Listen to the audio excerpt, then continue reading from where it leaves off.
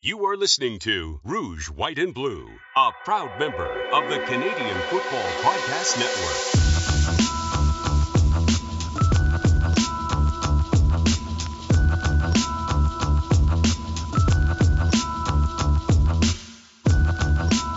Welcome to the Rouge White Blue CFL podcast. I'm Oz Davis. I'll be your host for the show.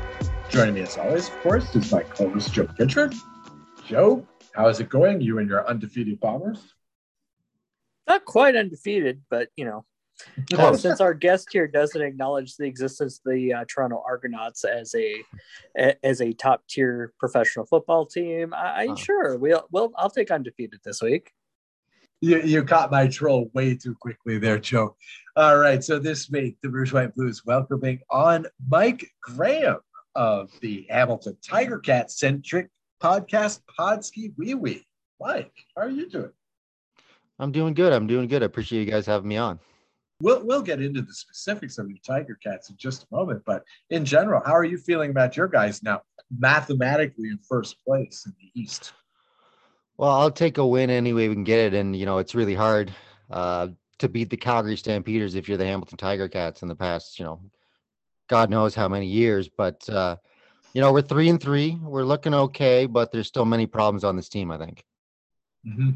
Right. Yeah. I'll help you break down those problems a bit later as an Alouettes fan. But Joe and especially I, wanted to have Mike on the show to talk about something that he discussed first on Twitter. It sounds kind of weird to say discussed on Twitter, that he tweeted about on Twitter and then later talked about on an episode of the Pod Skee Wee Wee podcast, in which he said more about. Let's just start with the tweet that I'd like to talk about. It goes, the CFL has a problem with the on-field product. We can no longer say 3-down football is more exciting than 4.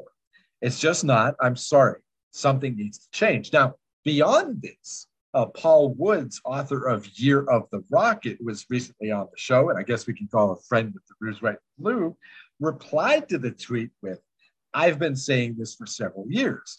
There are many reasons for it, but it's a sad reality. The NFL has surpassed CFL for entertainment, something I never would have said 20 years ago. It's fixable, but will require some significant changes to rules and approach. Now, I know Joe would like to get into this as well, Mike, but first I have to ask, and I'm being a little bit skeptical. I'm playing the skeptic a little bit, but especially since we also heard from Paul on this, but is any of this based in, not to put too fine a point on it, nostalgia? Even yourself said in the podcast that you want to go back to the glory days. So how much of this is get those kids off my phone? Well, I think that's a part of it. I think that's a big part of it, to be honest. Back in the 90s when you had Doug Flutie and Matt Dunnigan throwing the ball, all around the field, it was fun to watch. The passing numbers were up. The points per game were up. And the funny thing about that is, the time when there was the best on-field product in the CFL, they were struggling mightily off the field. So it didn't seem to matter for fan interest. But yes, I think it's a huge part of it is nostalgia. I just thought that back in the day, CFL football was more high scoring, more entertaining. And it just doesn't seem to be that way, especially this season.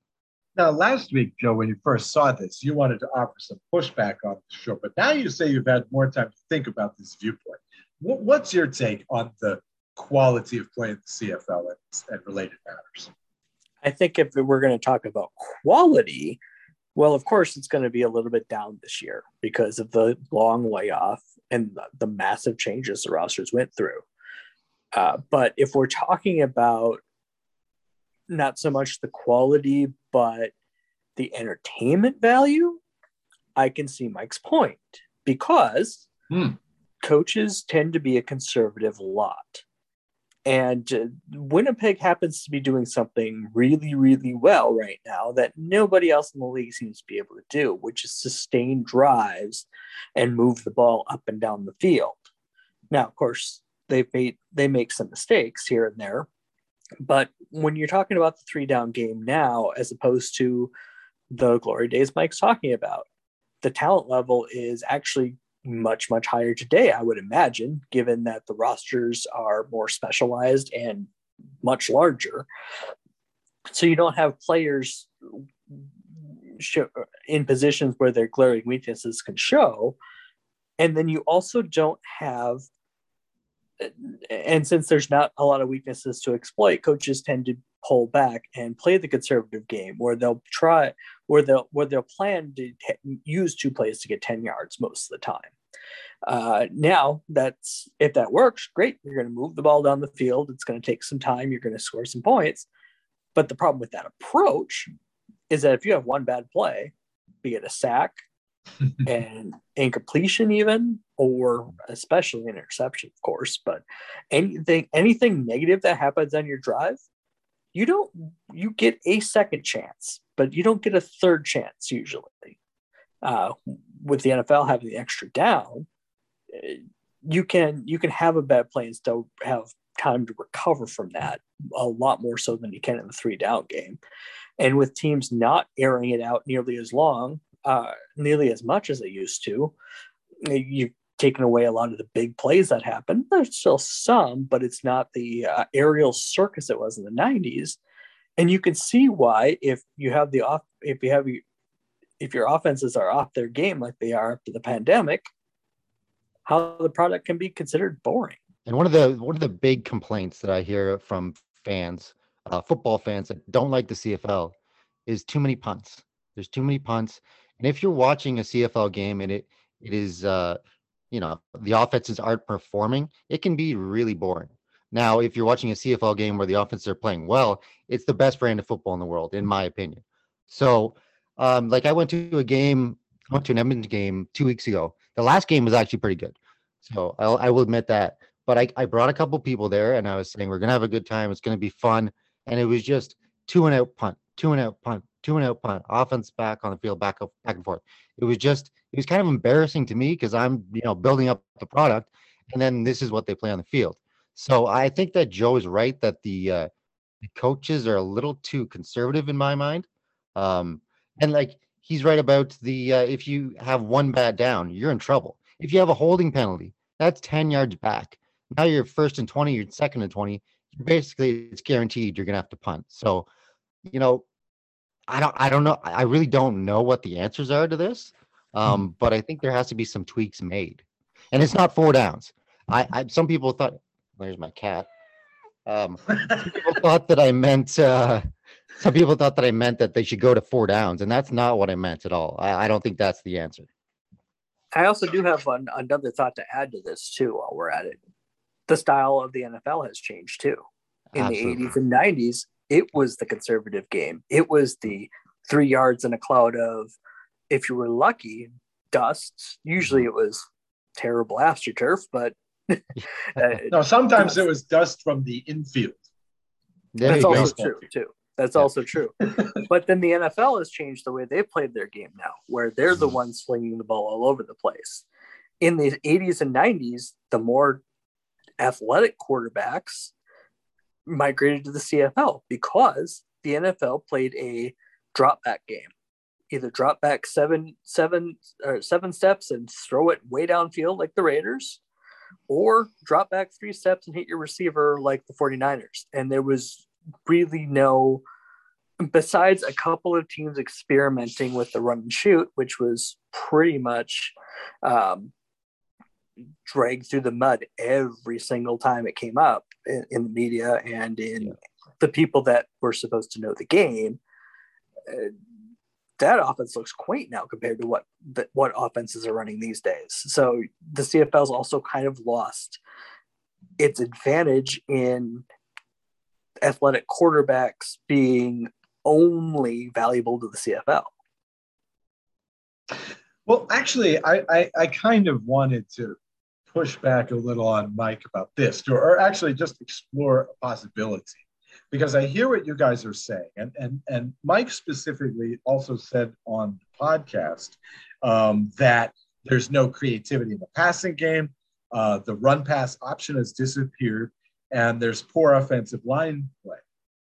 Now, the poor offensive line play, I would say that's all over football, because I don't know how Canadian college ball is, but everybody is using the 5 wide receiver spread now, right? And so much of the game is about getting rid of the ball fast, and this is one thing I wanted to say that has not been lost in the CFL, or your quarterback runs with it. See, that's one thing that the CFL still has that the NFL is now like discovering is that your quarterback can run on the bootleg, for example, which they had forgotten for a good 30, 40, 50 years prior to that. But the CFL still has that. It's just, okay, maybe we don't have the bombers, some of the young bombers that, no pun intended, Joe, that the NFL is producing these days. But could not this be just a symptom of defenses getting more sophisticated? I mean, in my opinion, Adam Bighill is the player of the year this year. And it wasn't that long ago that Solomon Elimimian was player of the year in the CFL. And you see this, I was talking to somebody about this, I think about basketball the other day. You see this in all major team ball sports where defenses get ultra sophisticated and offenses have to find a way to break it. In the NFL, offenses have recently gotten a boost from the rules committee. They're making it a little bit easier for receivers to exist. But I mean, aside from that, to me, this kind of feels just like a wave. Has the CFL never had a dead ball style? Never. Have they never put the run first? Have they never had dominant defenses? Never in the whole history of the game? Well, of course they have. I mean, you could look at the Bombers last year and they won the Grey Cup with a strong running game and a strong defensive presence. So, I mean, it does happen, but it's just overall that I'm watching every game and it just seems to be, we're the defensive game now. We're not the offensive. And that's, this is the reason why I fell in love with the CFL, because it was different from the NFL, because it was more exciting, because there's bigger plays. Now it seems that the CFL offenses are just running, the West Coast style, dink and dunk type stuff. They're throwing 3 yards down the field, 4 yards down the field. And maybe that's because the offensive lines can't block. I'm not sure. Like, I don't really know what's happening, but I have a theory that, everyone drafts Canadian offensive linemen every year. It seems that it's just pretty much all offensive linemen. And then there's these guys on the defensive line that are coming out of, wherever, Michigan, or they're playing D1, high level football, and they dominate these offensive linemen. I know that people will kill me for this. They will say you're wrong. Canadians are just as good and all that. It's not true. It's not true. America is all about football. The population is way bigger. It's just a fact that they're going to produce better football players. And it's not to say that Canadian football players suck, but when they're going up head to head, it's tough to manage. And that's just one theory of mine. It may be completely wrong. I hear you. I mean, all we can do is theorize about this stuff. Yes. Joe, what's your theory? Again, I think it goes to players being more specialized these days and the rosters being larger. You can have a solid backup in your defensive backfield. Fill your defensive backfield and your defensive line full of, like Mike was saying, Americans, and then having your offense have 3 Canadian receivers. There's more talent in Canada now, so you feel comfortable putting the ball in their hands. Mm-hmm. On the flip side, you've gone ahead and now you've got 5 guys that can run 4-4 in your defensive backfield. They're gonna keep the deep ball from happening. Whereas I've been doing some reading and some research lately in regards to carding the 86 season for the dice game I play, because I got a request for it. And we're talking about 35-man rosters. And when you've got 24 of them having to be starters, you don't have a lot of backups. You need versatile players that don't maybe not necessarily specialize in anything. Hey, you had 1 backup lineman for the offense and the defense, maybe. Mm-hmm. So you needed to and the rosters were in flux a lot more too. You weren't able to stash talent either. Right. Just you had to have players that could do a lot of different things as opposed to doing one thing really, really well, and they being coached to only do that thing.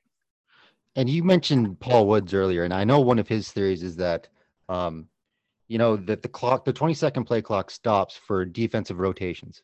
And that's not how it used to be. So they can rotate guys in and it's not really a true 20-second clock because they're stopping it for the defensive rotations. Back in the day, I mean, you had 20 seconds and the defense got tired.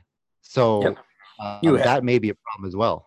And you didn't have anybody to pull off your bench. It was, if you had a backup at a position, you were lucky. And cross your fingers that you don't have 2 injuries in the same position that day. Yeah. Now, I'm not necessarily saying we should go back to that, and we're never going to, because the Players Association sure isn't going to say, yeah, let's cut the roster. But that's going to make it harder to exploit mismatches. Yeah, absolutely. Now, Mike, on the podcast, your co-host Josh Smith said he completely agreed with your viewpoint. I myself am quite concerned with the financial precariousness of this league. Do you think that your viewpoint is a majority viewpoint, or do you think a lot of people feel the way you do? I got a lot of feedback on that tweet, and it was like half and half. People don't want to admit I don't want to admit. I hate saying that. I really do. I love the CFL. It's not my life, but it's a huge part of my life, and I grew up with it. The Tiger Cats are a big deal to me and all that, and I don't like saying negative things about the league, but I'm just watching the games, and this is what I came up with. This is my opinion. So I think there's a lot of pushback from hardcore CFL fans that will never admit that the product is kind of declining. But that being said, I mean, I put that out there, and then the next weekend there was 3 pretty good games. So hopefully, going forward, we will see some high, entertainment level football, high scoring offensive football later in the season. But there was a lot of excuses. There was a lot of they didn't play last year, but we're in week 6 now. I mean, I get it. The first 2 weeks, there's going to be some sloppy football, but football players don't just forget how to catch the ball. They don't forget how to block. They don't forget how to run the ball. They don't forget how to throw the ball. And that's what it seemed like in the first 4 or 5 weeks of the season. Okay, actually, we just got done week 7. And as our guest, as our guest just said, we had some pretty good games. So let's talk about these pretty good games. I'd like to get right into the first one, which was Hamilton Ticats 23, Calgary Stampeders 17. Mike, your Ticats do not score an offensive touchdown, still win at home against Calgary. How? Why? Justify yourself. That's a good question. I have no idea how that happened. The third string quarterback comes in. We run this, I don't know, what do you call it? Junior high offense where they don't throw the ball 15 yards down the field the whole game, it seemed. But Bo Levi Mitchell had an off game. He looked terrible.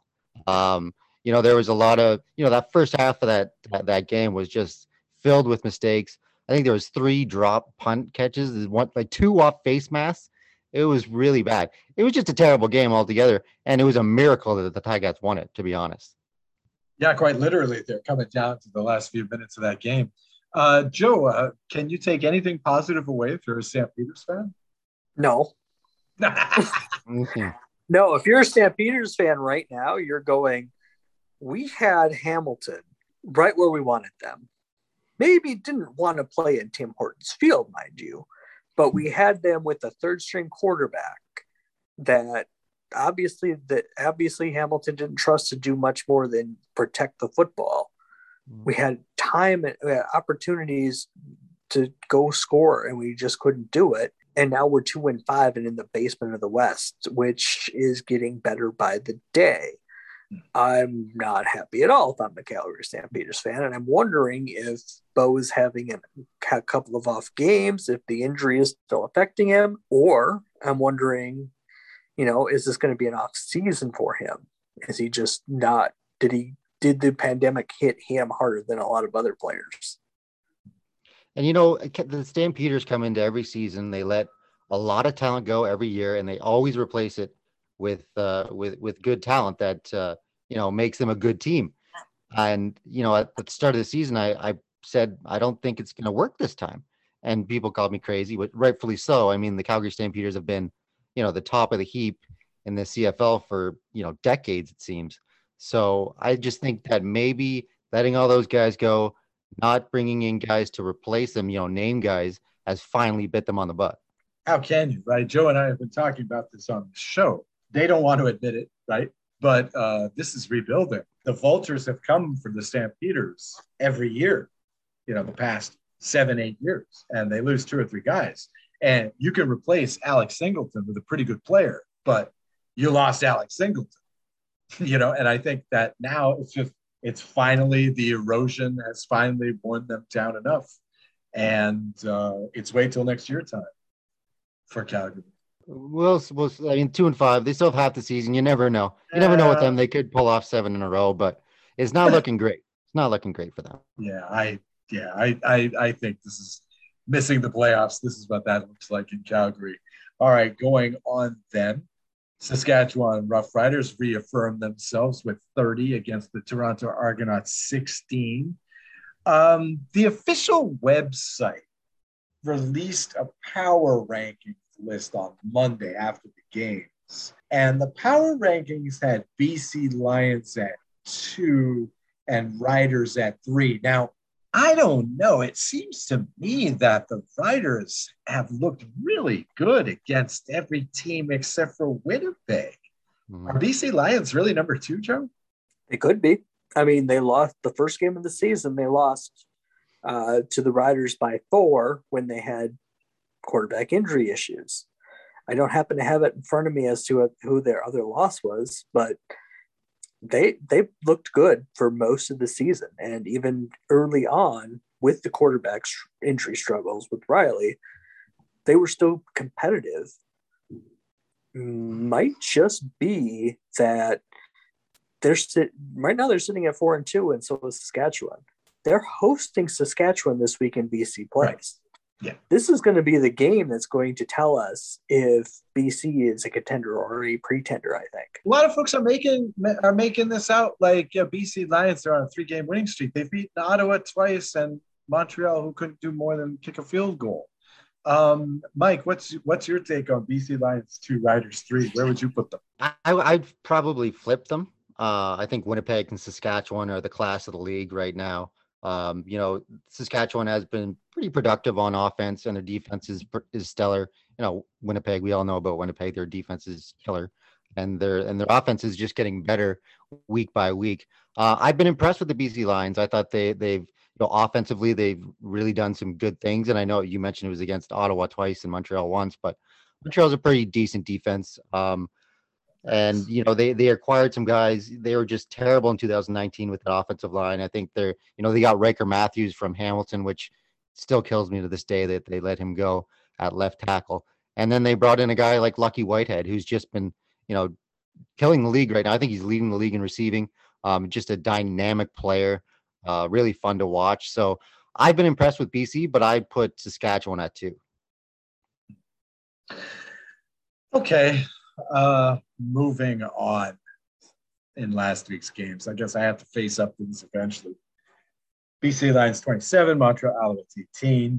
I think I got to say my new favorite Alouette is David Cote. I think he's everybody's favorite Alouette right about now. Going 6 for 6, scored all of Montreal's points. As usual, the Alouettes killed it in the running game. William Stanback goes for 139 of 18 carries. Vernon Adams has a 24-yarder in there, I think. But, 4 turnovers, no head coach. And, the Alouettes just couldn't find the right place to punch it into the red zone. I mean, okay, so we had 2 passes completed on second down in the entire second half. Here you go, Mike. There's a poster child for you. And both of those were in Montreal territory. Did either of you guys want to watch this game? I wanted to know what you thought about the record breaking, achievement in this thing. Vernon Adams, of course, went 16 of 36 with 2 interceptions and the game-ending fumble as well. But 14 passes knocked down which I was even just barely marginally aware the CFL kept track of. Can you tell me what happened, Mike? What is this? I don't know. There was 14 pass knockdowns in this game. Yeah, for BC. Oh, wow. Because there was a ton of pass knockdowns in the Calgary Hamilton game too, especially on Bo. But I just caught the first half of the Montreal BC game because I went to the game afterwards in Edmonton. But to me, the Montreal Alouettes live or die with Vernon Adams. I think their team is good. They have weapons around them. They have a great running back. They have a really pretty good offensive line, I think. He's just been hot and cold. I mean, one game he looks stellar. He looks like a superstar. And then the next game, like this game, he just seems to let everybody down. So Vernon Adams, I think, has so much potential. He just has to reach it. But this was Kari Jones missing, wasn't it, Joe? I don't know about that. Really? Kari Jones is not throwing a football. Kari Jones is not catching a football or any sort of thing like that. I mean, clearly, if it'd be nice for him to have been able to be on the sidelines and help guide things, but he's not the one that can make the plays on the field anymore. I just didn't like the play calling. I think the fact that there were so many tip passes, so many touch passes tells me that, okay, I know the BC Lions prefer to play that hang back defense a little bit. I don't know what you call it I guess the Canadian nickel defense, right? I know they like to hang back a lot, and that's part of it, but they were predicting stuff.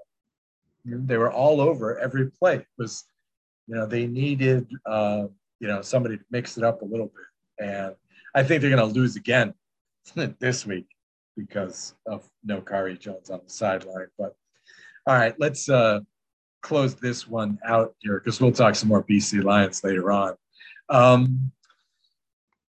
Winnipeg Blue Bombers, again, just a beast at Edmonton, 37-22, 2 defensive touchdowns. Now, I saw some buzz on CFL Twitter this weekend about Zach Glarus for most outstanding player, but how about Adam Bighill? Huh? I want to put Adam Bighill's name there.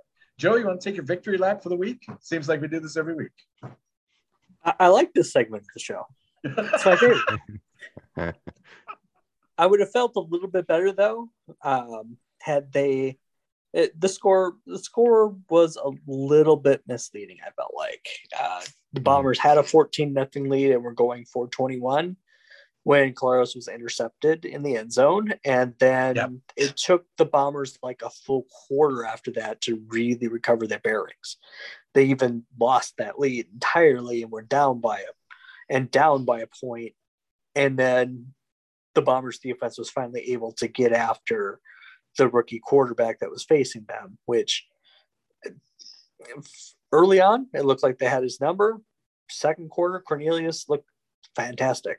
And then he's made a couple of rookie mistakes, and the Bombers absolutely pounced on them and turned them into big points.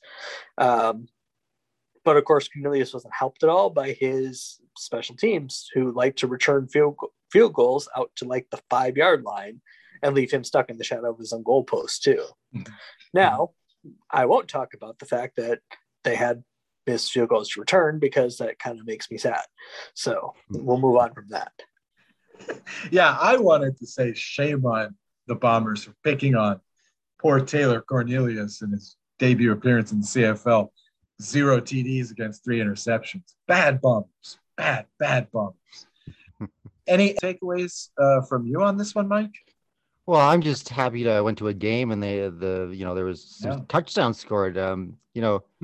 Trevor Harris, you never want to see anyone get injured, but he's just been terrible at home, and it's just I don't know what it is about that guy, but he is very hot and cold as well, just like Vernon Adams, and he just gets at home and he just doesn't perform, and it's a really big letdown. I knew that there would be a better performance on offense because he's not behind center, and it's weird to say because he has a pedigree. We played that game against Hamilton in 2018 or I can't remember what year in the East Final, and he was almost perfect. He threw 5 touchdown passes, His percentages were, in the high 80s or early 90s. I can't remember, but he needs to be a lot better at home because I'm not even a Elks fan. And like, I started booing this team. Like, they're just not good at home and it needs to be better.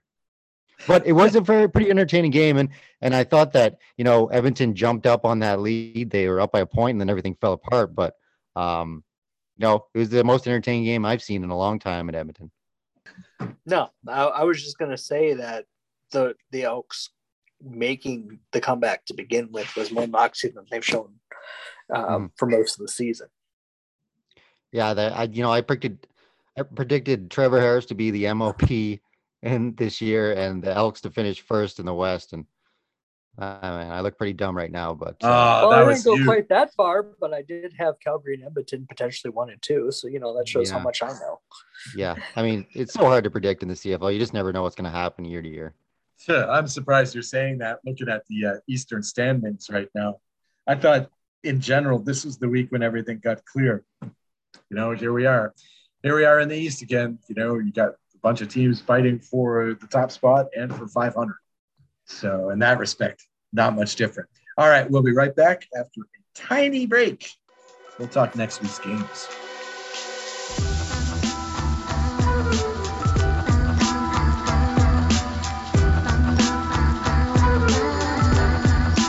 Yes, that's what I thought.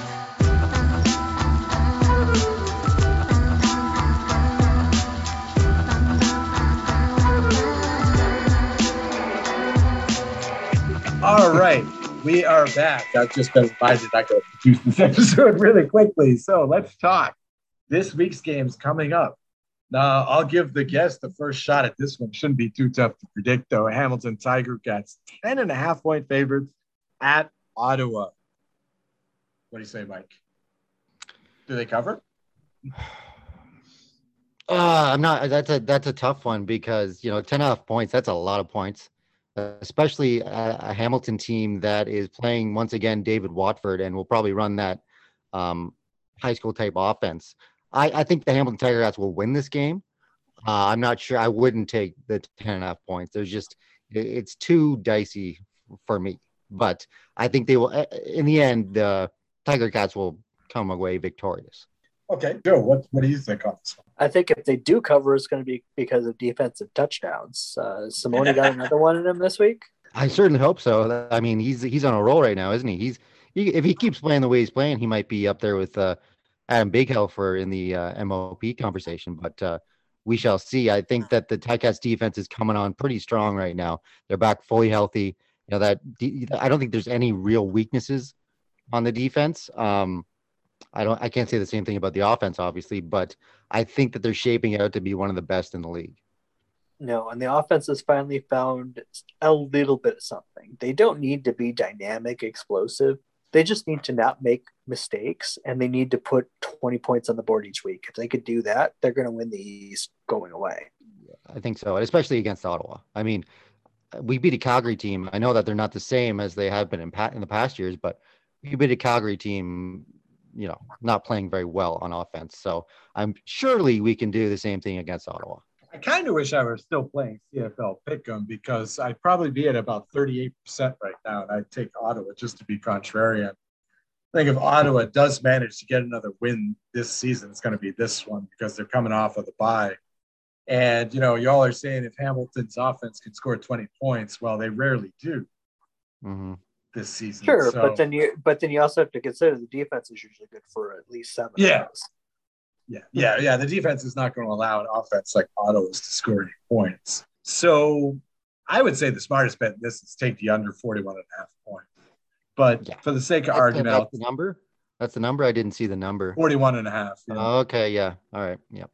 Yeah. So I'd say the smartest bet is to take the under there, but I've been really bad at these over unders this year, so I wouldn't necessarily listen to me on that. All right. Next up, we have the Montreal Alouettes, and I really don't get these goofy point spreads, but Montreal Alouettes are 0.5 point favorite at Toronto. It's basically a pick-up.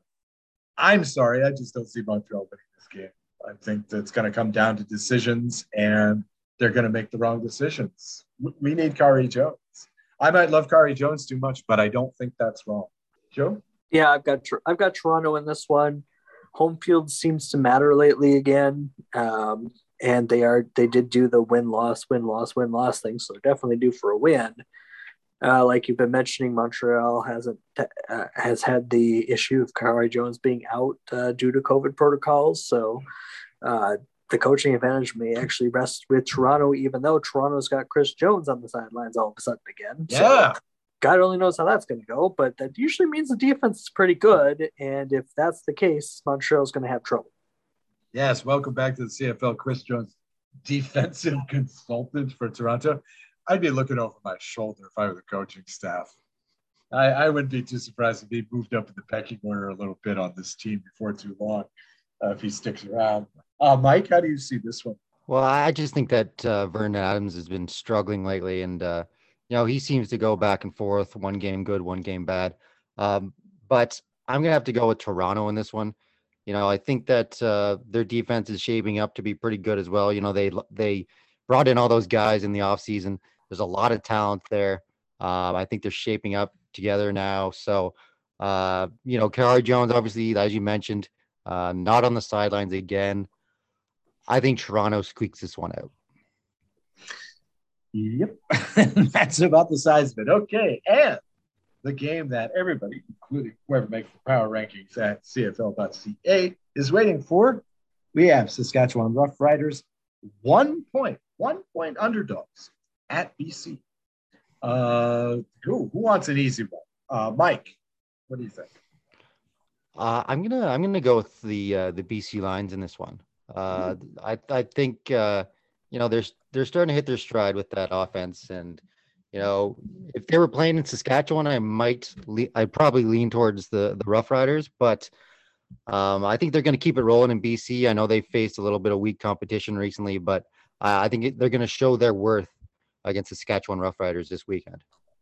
So you liked Saskatchewan as number 2 in the power rankings, but you think the number 3 team is going to beat them this weekend? Yes. I like this. Yes. Yeah. So a little bit of movement going on there. Okay. Joe, how about you in this game? I'm in the same spot. I think that BC has played well lately. They're also at home, which when they're playing well, you might as well just close the book. I mean, Saskatchewan doesn't have a huge time change issue to deal with like other teams may. Basically, anybody east of Saskatchewan's got that problem.